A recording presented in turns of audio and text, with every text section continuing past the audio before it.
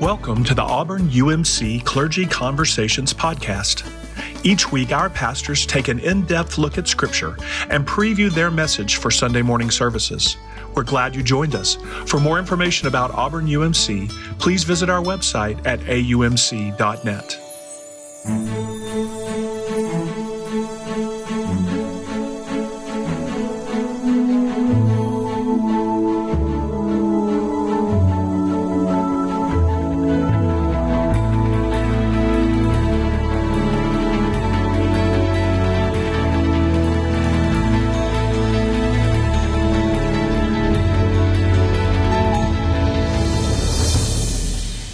Welcome to our conversations this week, and we are looking at Mark chapter 7. And before this, in chapter 6, Jesus is going around. He's fed the 5,000. People are getting healed. They're even just wanting to reach out and just touch the fringe of his garment. That's all they think they need. And then it finds us a place where Jesus and his disciples are having a meal, and gathered around them are the Pharisees. That they had come from Jerusalem, just kind of the health inspection crew, I guess, just to see what was going on, what they could find wrong. And that's where our scripture picks up. I'm going to read verses 1 through 8, and then Corey's going to pick up from there, and then Kelly. Again, this is Mark chapter 7. Now when the Pharisees and some of the scribes who had come from Jerusalem gathered around him, they noticed that some of his disciples were eating with defiled hands, that is, without washing them. For the Pharisees and all the Jews do not eat unless they thoroughly wash their hands, thus observing the tradition of the elders, and do not eat anything from the market unless they wash it. And there are also many other traditions that they observe, the washing of cups, pots, bronze kettles. And so the Pharisees and the scribes asked him, "Why do your disciples not live according to the tradition of the elders, but eat with defiled hands?" He said to them, "Isaiah prophesied rightly about you hypocrites. As it is written, the people honors me with their lips, but their hearts are far away. In vain do they worship me, teaching human precepts as doctrines. You abandon the commandment of God and hold to human tradition." And picking up at verse 14, then Jesus called the crowd again and said to them, "Listen to me, all of you, and understand. There is nothing outside a person that by going in can defile, but the things that come out are what defile." And I'm picking up in verse 21. It's from the inside, from the human heart, that evil thoughts come. Sexual sin, theft, murder, adultery, greed, evil action, deceit, unrestrained immorality, evil insults, arrogance, and foolishness.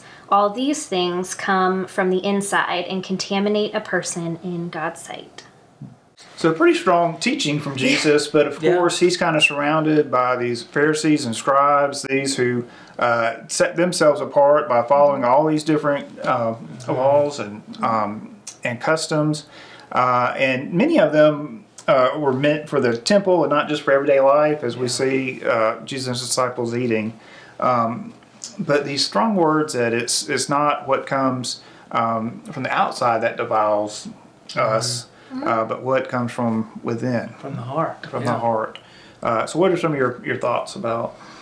This almost reminds me of that moment in the book of Acts when Peter is taking a little snooze and he has the vision of all the bacon and shellfish and other things that he is not allowed to have under kosher laws.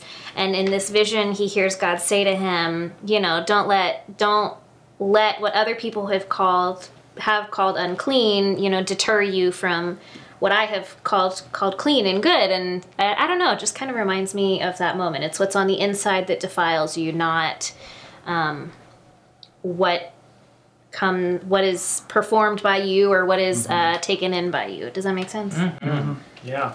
And I was sitting here, Charles, with your books behind us. It's like, don't judge a book by its cover. I mean, there's a bit of that we often look at the outside. It's that sense of when God was choosing, or, when Samuel the prophet went to find the new king of Israel, and he finds David, the young boy who wasn't counted for anything. And there's that statement that people look at the outside, but God always looks at the heart. So there's something about what's on the inside that really matters. Right. Well, almost kind of the opposite of that, but in the same vein, I guess. Sitting here in front of all these books, I'm kind of reminded it doesn't matter what's on the outside. God does not care all of the wonderful books that we read and the degrees we've gotten and the grades we earned Amen. reading them, but what's on the inside. Yeah. Yeah. It's who you are. Yeah. It matters, yeah. Right. Absolutely. Well, and in this moment, you know, we talked a little bit that in some ways that we kind of feel for the Pharisees a little bit, that this was kind of how they were brought up, and the scribes, and it was kind of their job to let everybody know, you know, that Israel, that the nation, was different from others. Yeah. So they were part of God. So this is kind of the way they set about doing this. And we see that it was kind of about control, which we see and know that religion is a lot about control, but faith and God's grace is really about acceptance. Yeah. And building a covenant. You know, rarely does it exclude. It really brings people together, Right. and includes. Yeah, that is so interesting to me. The three of us are really into personality typing and gifts assessments and things like that. And that is just so beautiful and lovely coming from your personality type. And I totally see that. And at the same time, I see these Pharisees and I have so much empathy for them because I am type A.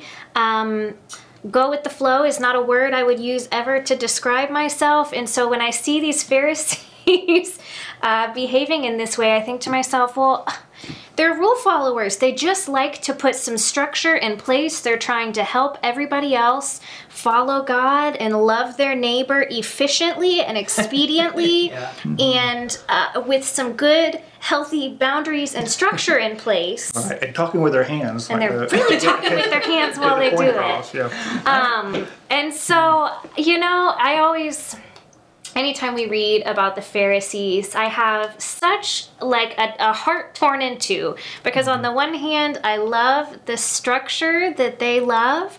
And on the other hand, I also know that the gospel of Jesus is always people over policy. You know? That's a good way to put it. Yeah. Yeah, So that was not really very much helpful. No, it's good. I was telling Charles, before we started talking, we had Amy Jill Levine here a few years ago, and she's from Vanderbilt. She's Fabulous. Jewish and fabulous, and lots of our Sunday school people love reading her book. She's wonderful. But she talked about how the Pharisees would have made such good neighbors. You know, they were the kind of people that would have cut their grass and followed all the neighborhood rules. They love a homeowners association. Yes, these are wonderful kind of people like Yeah.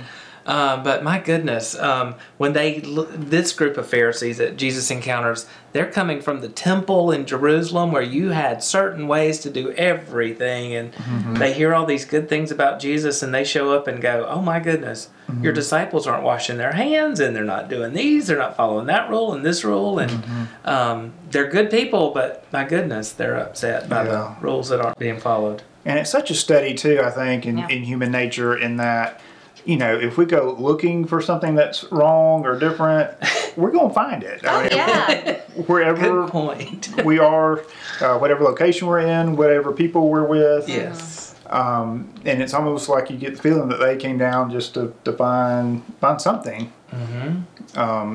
there. But again, it's just so much, I think as we both said, all three have said, that it's just so much human nature involved too.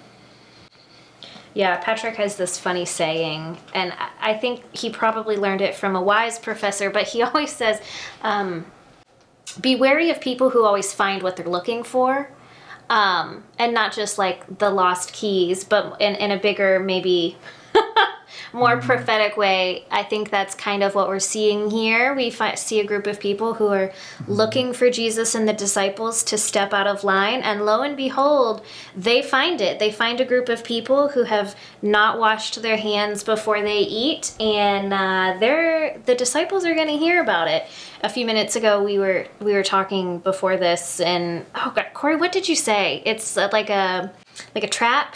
Yeah, I think the word gathering in this place is like the same word that when you gather fish in a net. It's like a not just a meeting of, hey, let's just hang out and talk. It's a yes, come, let's meet in the office and we need to have a sit down. You know, that kind of moment. And part of catching fish in a net many times is just having the net just kind of silently go around them without them noticing, realizing. Good point. Yeah.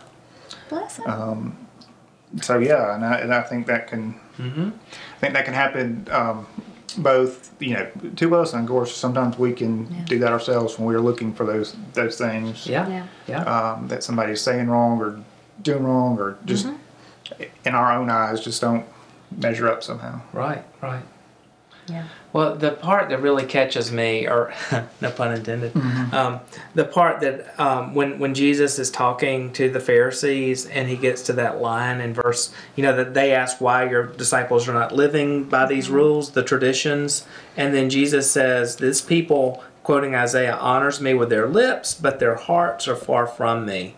And to me, that's a strong statement towards us religious people and this religious person, how we can honor God with the things we say, but our hearts may not be always aligned with words, actions, heart. And it's not just our lips, but it could be we honor God by, lots of things. You know, like you were saying, Kelly, the books we read, or the degrees we have, or we do all these check in the box things that we say, well, that's just so holy and wonderful, and pat ourselves on the back. But I mean, I know y'all are tired of me talking about social media every week, but it just feels like such a great example for so many things. It is so easy now to live that performative lifestyle where we can honor God with what we post on Twitter or the type of content we consume on Facebook or TikTok or whatever it is. But the way we live our lives is hollow and devoid of any sort of faithfulness. And I think that, it's not even just how we live our lives, like with our lips, but it's the way we perform in a way. Does that make sense? Oh, yeah. And it's the thing that we were talking earlier about, the things that the hypocritical things where we wear masks, kind of that Greek word, but the things that turn people off the most about followers of Jesus, when we say one thing and we do another, and it shows up on social media, it shows up in our words, it shows up in our values, the way we might even label some sins as, well, that's not that bad. We all have our own ranking. Exactly. There's so many things. What I do is not nearly as bad as what Right. Yeah. Did you hear about her? Yeah. At least that at least I gets us. Yeah, exactly. Yeah. So, well, good. And I had an experience this morning I was sharing with y'all, but I needed somebody to come and wash windows at my house. I live on a hill, pretty bad slope, and so some of them I just can't get to no matter what. So had somebody come out and give an estimate, and they called me earlier today to say they would be there tomorrow, and they told me the time they'd be there. And I said, well, great. And I was just thinking, well, I guess it really doesn't matter if I'm there or not. Yeah. And then they said, oh, well, we won't just be washing the outside, we'll be washing the inside of your windows as well. So you do need to be there. And it just dawned on me, the scripture, how I was just thinking, just as long as the outside's clean, it would be okay. As long as the appearance was was fine. But it was the inside that really makes a difference and matters. So, I just think of, that song, creating me a clean heart, of God, and renew a right spirit within me.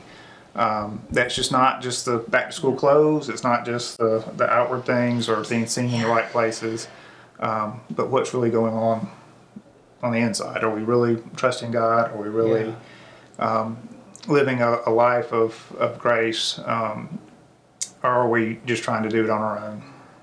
That's really good.